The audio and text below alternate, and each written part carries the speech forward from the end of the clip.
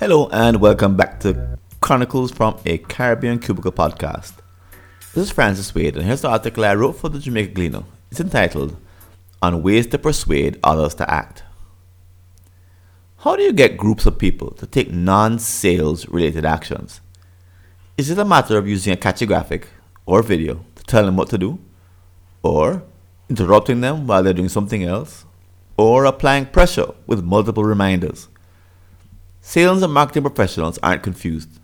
Persuasive messaging is required to sell products and services. However, if you aren't a salesperson and you need to persuade a group of individuals to take a certain action, what skills should you employ? Perhaps you even hate to use the word sales in reference to what you're trying to accomplish. But the task remains daunting. You must still say or write stuff that causes people to act. Whether they are employees, peers, board members, customers, the public, or another stakeholder, where do you start? In my column of November 17, 2019, I offered a solution. Begin by analyzing the unmet needs of individuals in the target group you're trying to influence. When their needs aren't being met, people's typical response is to co-opt a low-quality substitute into playing a better-than-nothing role. However, knowing these needs is just the beginning. The fact is, we live in a world of distracting messages and influences. Whether cash payments are involved or not, you must compete against these distractions for your subject's time.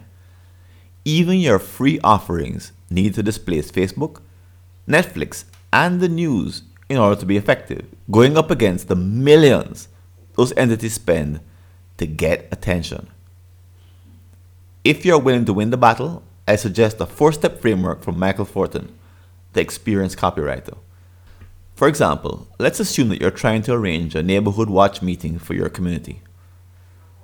Step 1. Enumerate the features. These are elements that make your event attractive. They are factual, visible to the naked eye, incontrovertible, and distinct. Make a list of these features such as, quote, the meeting is scheduled for Sunday night at 4 p.m., unquote. Or, quote, the nice policeman who drops in occasionally will be there, unquote. Step 2. Detail the advantages. Each of the features you listed can do something that makes your product special. In other words, it provides an advantage. To craft them quickly, simply add "so that" to the end of each feature and then complete the sentence. For example, we have scheduled the meeting for Sunday afternoon so that everyone can attend. Step 3. Compile the motives of your prospects. These are the deep psychological drivers, motivations inherent in your target's minds. As such, they lie dormant even before the prospect is aware of your solution. You may find these within the unmet needs, and they should help you understand why they will take action. For example, your targets may have a hassle-free motive for the meeting. Therefore, avoiding the busier days of the week should help. Continue mapping motives to advantages until the list has been exhausted. Step 4. Craft benefits. The final and most important step is to develop benefit statements you can use in your verbal, written, or visual messages. These are practical outcomes which occur when features, advantages, and motives are combined to produce a meaningful result. I use the phrase "which means" as a prompt. For example, the meeting is on Sunday so that everyone can attend, which means that we can finally come together to plan detailed strategies to protect each and every unit from the thieves living across the gully. In benefit statements, I often describe what will happen if the action I want fails to be realized. In the example above, I'm trying to imply that those neighbors who miss the meeting are putting their homes at risk. When these statements are stacked together, the end product can be quite persuasive. It should be. After all, it began with your prospect's unmet needs.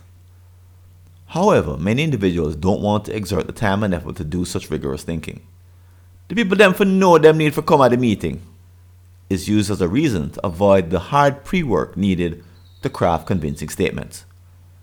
In the minds of those who are already persuaded, all that's necessary is a nice, simple flyer. Unfortunately, most flyers include little more than a list of features. hardly enough to produce the desired result. In a world of relentless demands on our time, punctuated by rude surprises, that approach won't do. Don't arrogantly assume your target should know better and complain when they refuse to comply. Instead, plant the seeds of your success from the start by doing the in-depth work required to convert unmet needs into action.